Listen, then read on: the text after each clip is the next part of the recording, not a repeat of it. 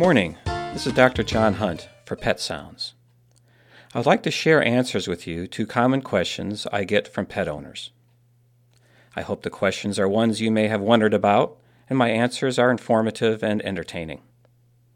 I will include funny stories or anecdotes from time to time. Today's question is, what can I do about my spirited pet? It is surprisingly common for people to live with uncontrollable dogs. When owners can't control their pets, problems like lunging on the leash, jumping up on people, and other annoying behaviors surface. Most people just give up trying to control the behavior and endure the problem. But one client of mine actually needed surgery as a result of her overly rambunctious dog. I boarded her dog for a month while the owner recovered from eye surgery to correct a retinal injury she received from walking her dog.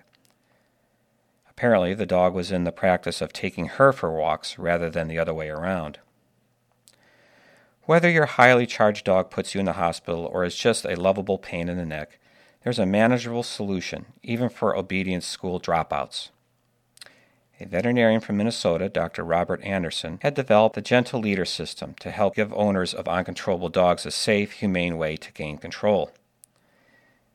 It's a special collar using pressure points to encourage submissiveness, gives your dog the message that you are the boss. There's no choking or muzzling involved. The Gentle Leader system includes a special collar, a 10-foot lead, a comprehensive guide, and even a toll-free number for the advice.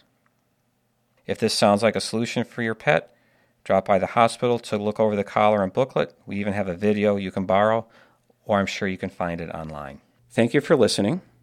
This is Dr. John Hunt for Pet Sounds, giving you concise answers to common pet-related questions at WERU. Until next time, enjoy your pet and don't forget to give them a hug.